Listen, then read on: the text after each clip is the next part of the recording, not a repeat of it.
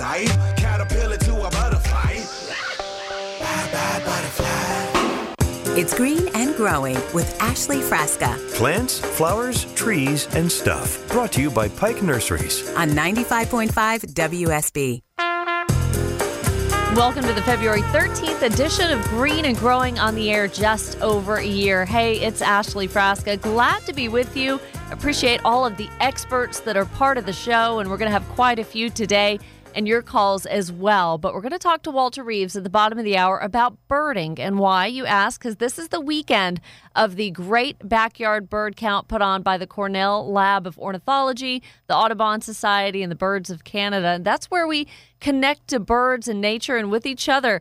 Till Monday, February 15th, you can count birds and be a citizen scientist. And then you download this eBird app. We'll get into it a little bit more later in the show. But just 15 minutes of your time to count the birds, which types, how many. It's going to be really awesome. So we'll talk about that. And also in hour number 2, I'm going to replay a conversation I had with Joe Lample, Joe Gardner, about starting seed a few weeks back. But now is the time to be doing that. If you're ready, you can start seed for those vegetable crops that you're going to want to be growing out in the garden. But now we're going to take your calls. Calling from Augusta, Georgia this morning, we say good morning to Brandon. Hey, welcome to the show. How are you doing today? I'm great, thanks. I have a magnolia tree kind of on my property line, but it's right up underneath a power line, and trying to get it before it gets too big. It's, I don't know, probably about 5 foot tall now. But I was wondering what's the best time to transplant it, and how far out from the base should I dig during that transplant?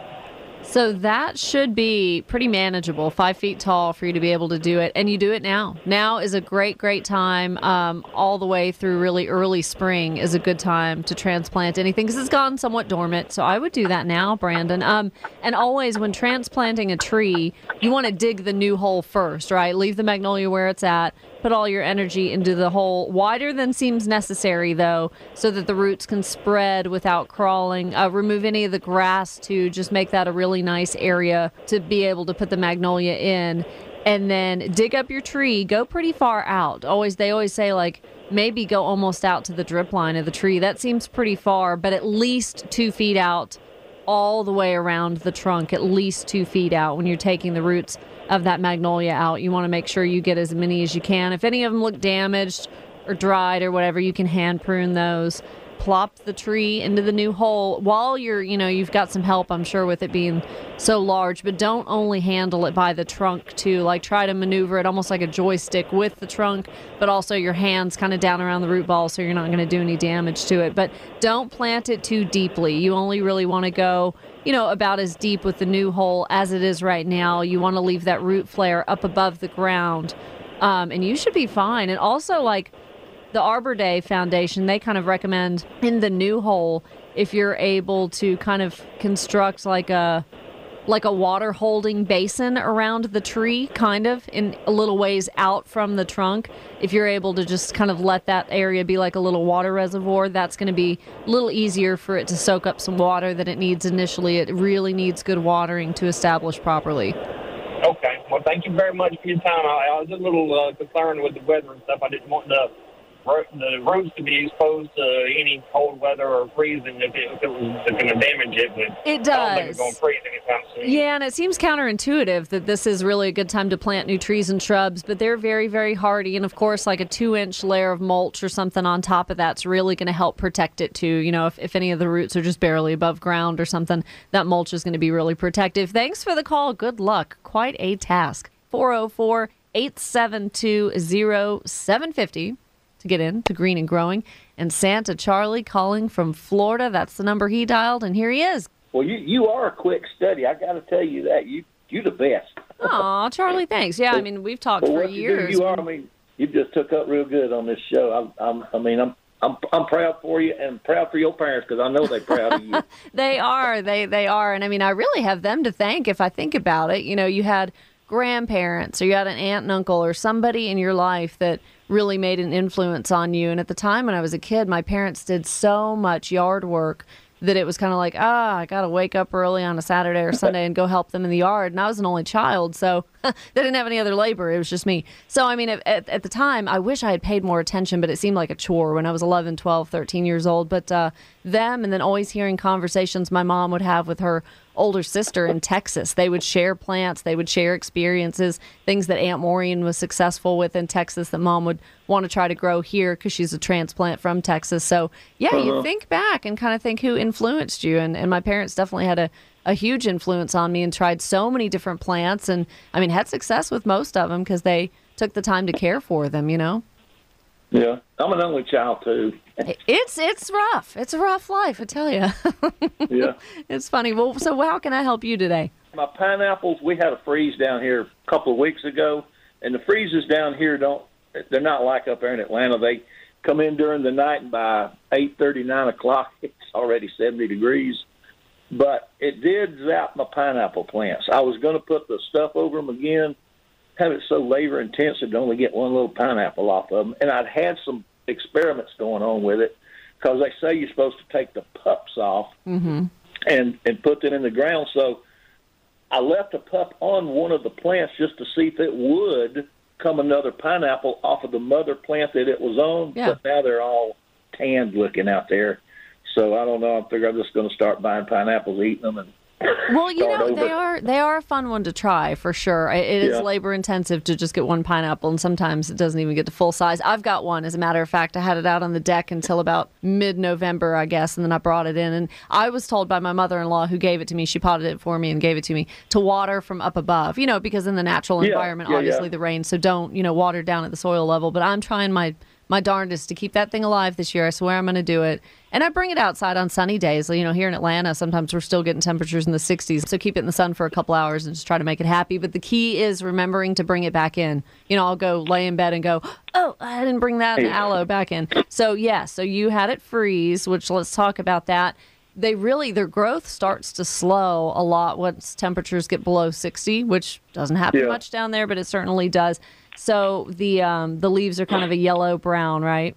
Yeah. Most will probably survive with growth from near the ground line. It's going to take months to produce new plants, but do cut off whatever's brown. Just take that all the way back to near the ground. Yeah, I would go ahead and do that because it's not doing the plant any good. If anything, it's just kind of wasting energy. So cut off the brown and make sure, you know, to help it rebound how much you can. Keep that soil moist and all of that. Don't let it dry out too much because we don't want to stress it. And obviously, you know, stay ahead of it a little bit better about it. Protect from future freezes. But don't worry about it too much until about March. Charlie, do you fertilize it? Because that's about the next time it needs to be fertilized, when it really starts to warm up. Well, they said after this, and if you prune it, don't fertilize it because it'll start putting new growth out. If you get another freeze, it'll burn it. So we've held off on fertilizing it. Okay. Yeah, so, March for you definitely should be the absolute safe time to go and fertilize. So wait till then to do it. But yeah, cut off what's brown. I mean, with the stuff that's still kind of yellow, wait and see. I think it's probably everything's drained from the leaves, but it wouldn't hurt. But if it's on its way to brown, then yeah. I'll be calling you from time to time throughout the new year. And, well, let me ask you real quick, one New Year's resolution for you. What are you going to do different outside or different with some plants or something this year? I'm going to try my best to get some fresh cow manure to work into the sand. Hey, there you go. See, that's a good I take all my leaves and put them out there and till them in. But I just need some, you know, I don't want to get horse manure because there's too many seed in it. Yeah, you got to be careful. You really have to talk to the source of where you're getting it from to make sure there's no chemicals or anything like that. Yeah.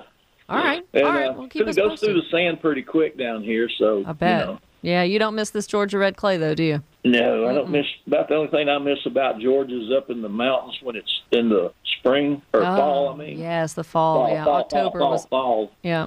I don't like the spring. October was great. All right. Well, Charlie, Happy New Year. Tell the wife we said hello. And tell Walter we said hello, too. I sure will here in just a little bit. In about 10 minutes, I sure will. Take it easy. Okay.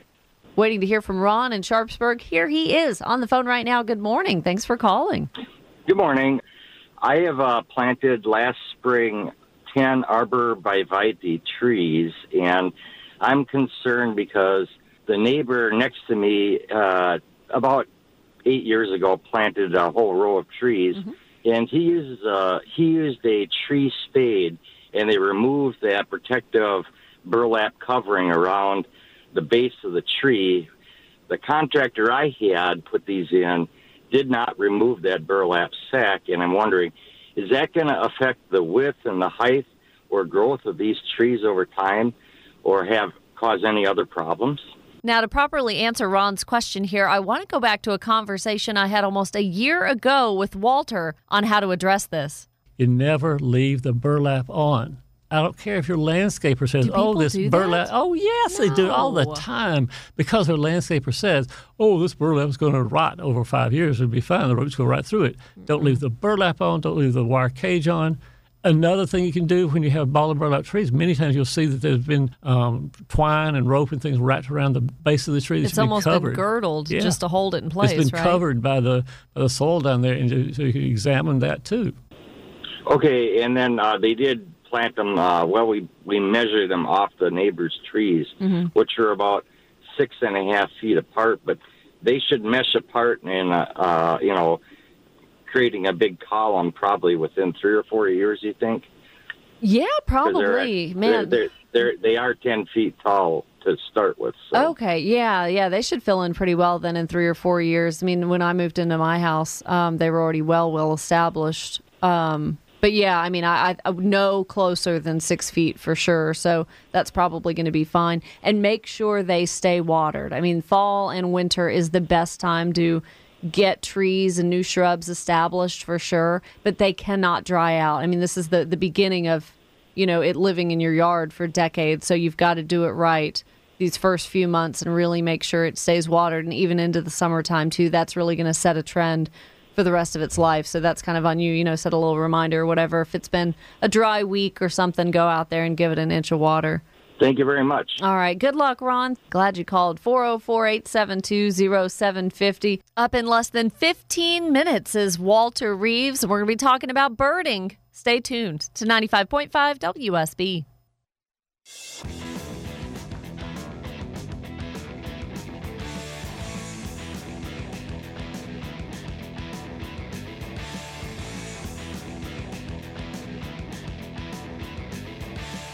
I'm Channel 2 Action News meteorologist Brad Nitz. Wet weather tapering off later this afternoon. We stay overcast, and today's high in the mid-40s.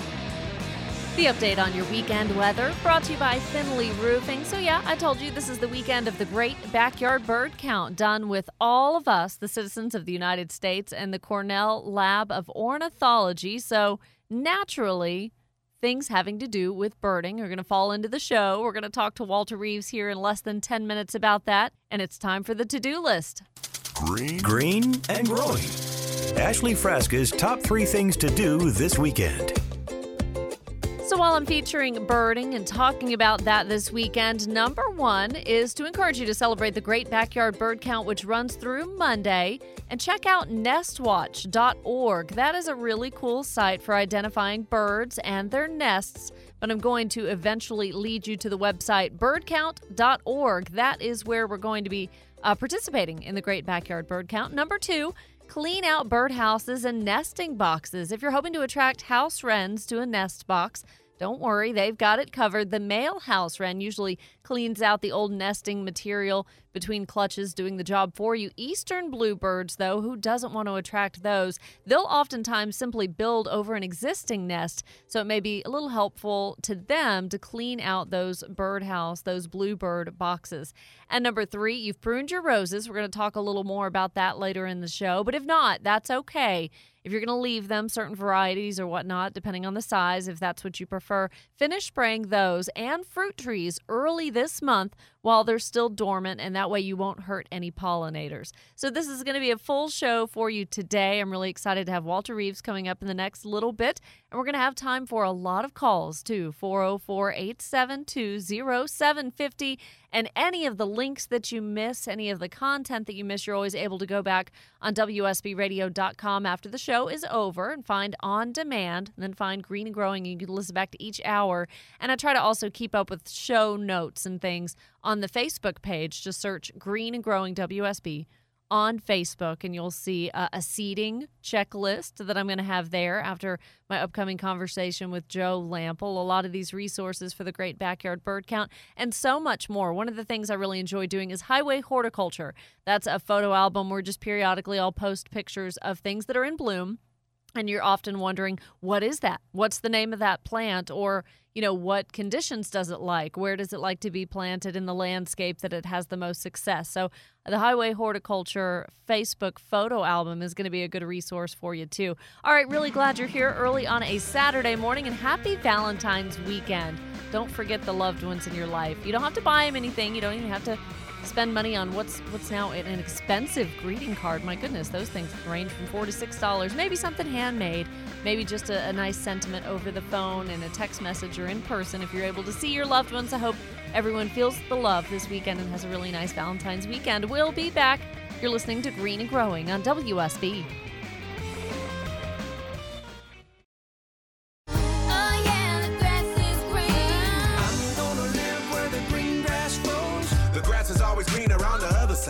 Caterpillar to a butterfly. It's Green and Growing with Ashley Frasca Plants, flowers, trees, and stuff. Brought to you by Pike Nurseries on 95.5 WSB. Now, I told you today's show kind of has a theme. We're going to go with birding for a lot of the show and, of course, talk about some other things. But, of course, that's the topic I wanted my guest right now to focus on. It's time to talk to Walter Reeves. Walter's Wondering. The definitive questions and answers from WSB's OG garden guru, Walter Reeves. Good morning. Hey, Ashley. Good morning. What are we wondering about today? Wondering if people know how much fun it is to have birds, as you can see up close, right at your window like I do, because I have a suet feeder right outside my sunroom window, and boy, the bluebirds, the woodpeckers come, they love my homemade suet. We talk about houseplants and how calming and soothing and relaxing an environment you can create in your home with those. And to me, birding and having bird feeders out on the back deck, that is almost just as tranquil for me. And John and I joked back when we were in our, late 20s or early 30s, is when we really invested in a good bird feeder and bird seed and all. And we just said, we're sitting around like old people watching birds. But, it's definitely not just for people, that are a little older. Like, all of us should enjoy watching birds and just the benefits and the color and the sounds they bring to our landscape. Yeah, sure. So this in the wintertime, there's so many birds that you can feed so closely together. In the summertime, maybe they spread out more. They don't much come to the same place all the time.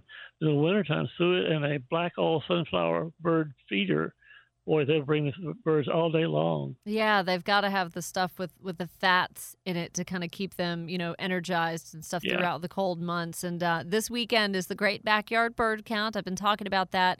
And I'll have Becca Radomski-Bish on later from Cornell University to tell us how important Georgia's participation is on that. And that may be a good little 15-minute project for you this weekend that is going to force you to sit still and off your phone for 15 minutes and watch the birds and try to identify what you've got coming around. And like you said, Walter, which birds are attracted to the food you have, and then maybe switching it out and trying some new food. But let's start with suet, because that is something that I've not had good luck with. We don't really want to do it in the warmer months because it's going to melt.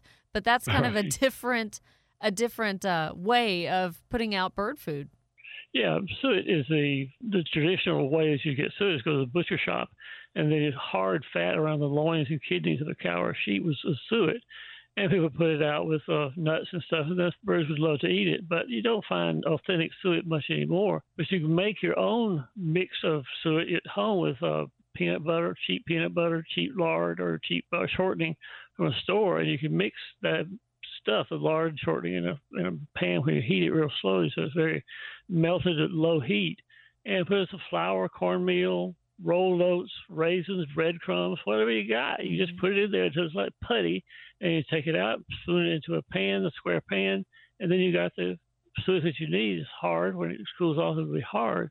And you can put it into a suet feeder and bring the birds in just like the traditional suet would do. So those suet feeders are very easy to find, just a wiry, square, almost rectangular type feeder that you just insert this block of suet into it, and the birds can get through the wire pieces, so to speak. But the one bird that I see the most that loves the suet is the red-bellied woodpecker, which is the big one with the red on his head, and he's, big black and white. They love it. Yeah, red-bellied, downies. What are those? The Pillier woodpecker occasionally comes. We've got bunches of different woodpeckers in Georgia, and they stay around during the wintertime, like bluebirds. We don't realize how many of these birds stay in winter. They don't migrate. So the woodpeckers and the bluebirds are always around, need something rich and full of fat as they can eat to keep their energy up. Yeah, a friend of mine, Carol, who I recently met, and she lives in Canton, she came from Mississippi, and she said since she started serving her homemade suet in Mississippi and now here, the birds don't hardly touch the store suet. So you could really spoil them with doing this for very little cost. So we got suet, we're talking about that, but I want to talk a little bit about the bird feeders, the squirrel-proof bird feeders, because some work and some are sorry examples of marketing, I guess. The one that I like the best actually is the one that has a weighted or a very lightly weighted gate. When a bird sits on it, it doesn't close or anything. When a squirrel sits on it, bang, down the gate comes and they can't get any seed out of it. And I only feed black oil sunflower seed. And I have a bird feeder I've had for probably 5 years outside, that the weighted gate, keeps the squirrels out. The birds love it. And the black oil sunflower seed is what I think is the best thing to feed songbirds. I agree with that. And I mean, you could have up to this time of year when they're all feeding, like you said, I've got 13, 14 all kind of flying around my squirrel eliminator feeder all at one time. I mean, they are just all different varieties kind of fighting over it. And I don't see squirrels, because I have a history with running them off the back deck. I'll just leave it at that. But also I have a 130-pound dog who the birds don't bother her, but when we say, hey, there's a squirrel outside, we open that back door and, man, she wants to chase it all the way to the wood line. And so squirrels know not to come around my feeder. That's funny. The cheap seed that I see from some of the big box stores, not all of them, but some of the cheap seeds that I see, don't use that, for goodness sakes. The cheap seed has a lot of stuff in it that the songbirds don't like, but ground-feeding birds do. And the songbirds will scratch it out of your squirrel-proof feeder onto the ground. And when the seed goes onto the ground, then rats and squirrels and chipmunks and things like that will come to eat it. And I don't know about you, but I don't like rats and chipmunks and squirrels too much in my yard. So that's why I only use the higher price, granted, but higher price, good black oil sunflower seed. And you go through the cheap stuff faster because that little beige bead-like thing that is most prevalent in that millet, you see the birds if you sit and watch the feeder long enough. That's what they pick out and then toss aside. There's very few that'll, feed on it, like you said, of the ground. Maybe a mourning dove or some kind of sparrow may come down there and get a blackbird. But yeah, birds that you don't necessarily want, a blackbird and a cowbird. Ugh. Exactly. Black oil sunflower seeds, suet, my mainstays for bird watching during the wintertime. And, if I wanted to identify birds, if you want to identify birds, there's a great book called Birds of Greater Atlanta. That's all. If you go to Amazon or online places, if you to buy it, Birds of Greater Atlanta by Anselm Atkins is a super book because it's just about the birds we see here, not the 500 birds you see across the United States. The Birds of Greater Atlanta is a terrific bird identification book. Keep it by the window, keep it by the binoculars if you have a feeder far away from the window. That sure is a good book for me. That is. And I've got a couple of favorites as well. But now 2 birds that I want to talk about and what they eat. Most people can identify these. Well, cardinals, we'll get back to that. But the 2 I had in mind specifically because their feed is a little bit different. A bluebird. Everybody knows what a bluebird is. Yeah. And those goldfinches. I mean, they're bright yellow with some black and white on their wings. Can't miss them.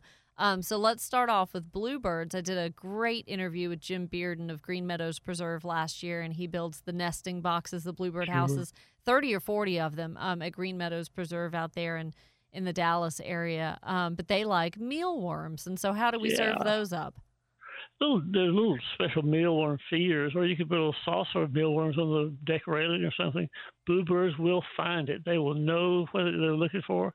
You put a little saucer of either the dried mealworms, or some people order live mealworms, And every bluebird in your whole yard, your neighbor's yard, will say, there's a bluebird, there's a mealworm over there. Let's go get it. They'll come to it. And eventually you could train bluebirds to eat mealworms out of your palm, which is a lot of fun to try to do. Ooh, I may be up for the challenge of that this spring and summer because we have so many. We've got 4 at a time that come to the feeder now. You talked about sunflower and black oil sunflower, American goldfinch. They're attracted to that.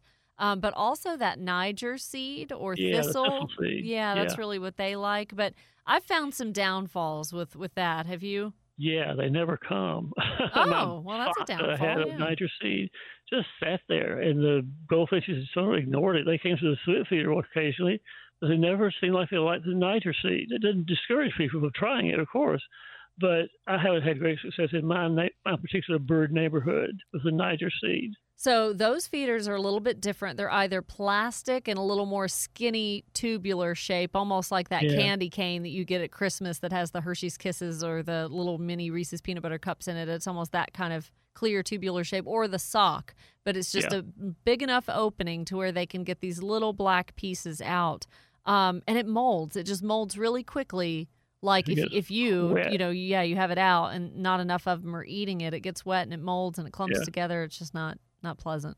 I'm sure other people have better success than me, but the Niger seed has not been my main go-to like the suet and the sunflower seed. Yeah. So I'm going to share the recipe for suet that you and I were talking about on the Facebook page here in just a little bit, Walter. And I also wanted to share something I created last year. And since we're doing the Great Backyard Bird Count again, something to share again. It's the birding must-haves list, like the very simple, cheap items that you want to have to start your bird watching adventures. Something like very water simple. And shrubbery and things like that. Yep. Binoculars. I'll even put out the name of the book that you recommended, just things to get people started, because that's just something in nature that we don't really stop and pay attention to, but it's so great. I mean, if you move out of a place that you're, maybe you don't really hear or pay attention to the bird sounds, but then you move somewhere, maybe into the city where you don't hear them as much, you do miss it. You realize you don't really hear the hawks. And if you get good at identifying them visually, then identifying birds by their call is another skill you can pick up too. There's a book for that too, and I can't think of the name of it, but it's got a little battery-operated thing on the side of it, and you can literally turn each page and hit a button or type in a number. Like if you're on bird 34, you type in 34 and hit play, and it knows in that book which bird was. Oh, and it plays the sound. That's cool. And the Cornell people online have a nice website too that you could again choose the bird you want to hear, and they click the button online. And Cornell has a great bird call identification center. So I've got one website, too, for folks to visit when they visit the Georgia Department of Natural Resources website. That has seeds for the birds, so you can go both ways. You can actually see what birds you want to attract and then how it feeds and what food it likes, or the food that you have bought, which birds will be attracted to that. So I'll link over to that as well, the Georgia DNR site. And we can, learn a little bit more about what birds we have and who likes to eat what. But your information's been so helpful in that suet recipe. I can't wait to try it. It smells so good. Don't eat it, but it really smells good. It's tempting. I mean, like just using Crisco or shortening, that doesn't really sound that scary. But I guess with the cornmeal. Melted peanut butter. All right. Well, I think I'm going to go get some breakfast on this coming break. But hey, Walter, happy birding. Thank you so much. Take care. See you soon.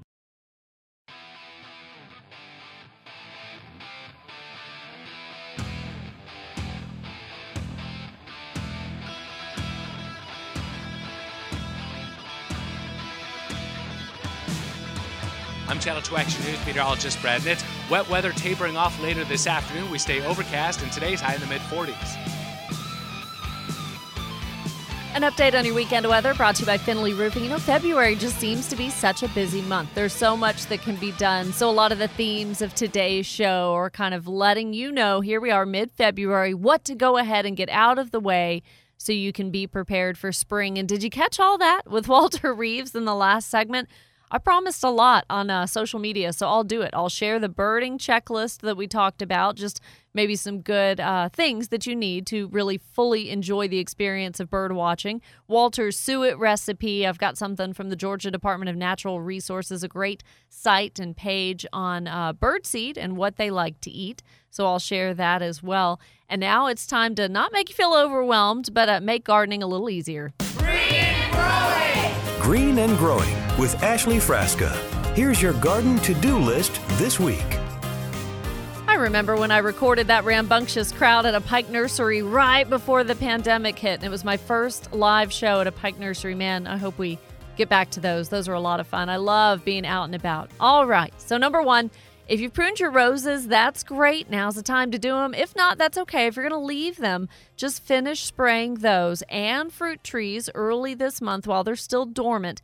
That way you're not going to be hurting the pollinators as they start coming to those flowers as they open in the spring. And also, whether or not you prune your roses, remove any of the, dead limbs here and there or leaves that may have fallen down below. If any of those had black spot or any kind of disease, just best to rake that stuff away from the base of the plant. Number two, clean out birdhouses and nesting boxes. If you're hoping to attract house wrens, though, don't worry, they've got it covered. The male house wren, that's pretty neat. He cleans out the old nesting material in between clutches, basically doing the job for you. Eastern bluebirds will oftentimes simply build over an existing nest, so it may be helpful to them to clean out those bluebird houses. And number three, I am featuring the Cornell Lab of Ornithology on the show this weekend, coming up at the 8 o'clock hour, speaking to them about the Great Backyard Bird Count, which is running now through Monday. So that's just on my to-do list for you, to go to birdcount.org and see how you can get involved. It involves downloading a free app, eBird, pretty easy. I showed my mom how to use it, very easy, to count birds just for 15 minutes this weekend. And also a cool site that they recommend, nestwatch.org. That is really good for helping identify birds. And if you see the nests and you don't really know what bird it belongs to, well, that's going to be a good resource for you. All right, coming up at 7 o'clock here in just a little bit in hour number 2, I'm going to replay a great interview I had with a good friend and garden expert, Joe Lample, also known as Joe Gardner. So helpful and one of the really best-known folks about seed starting and how to be successful with it. He's tried it every which way and is really the foremost expert on that. So now's the time to be starting your seed for those vegetable crops in the summer garden that you want. So stay tuned and listen to my conversation with Joe coming up soon here on Green and Growing. Hope you're having a good weekend. You're listening to 95.5 WSB.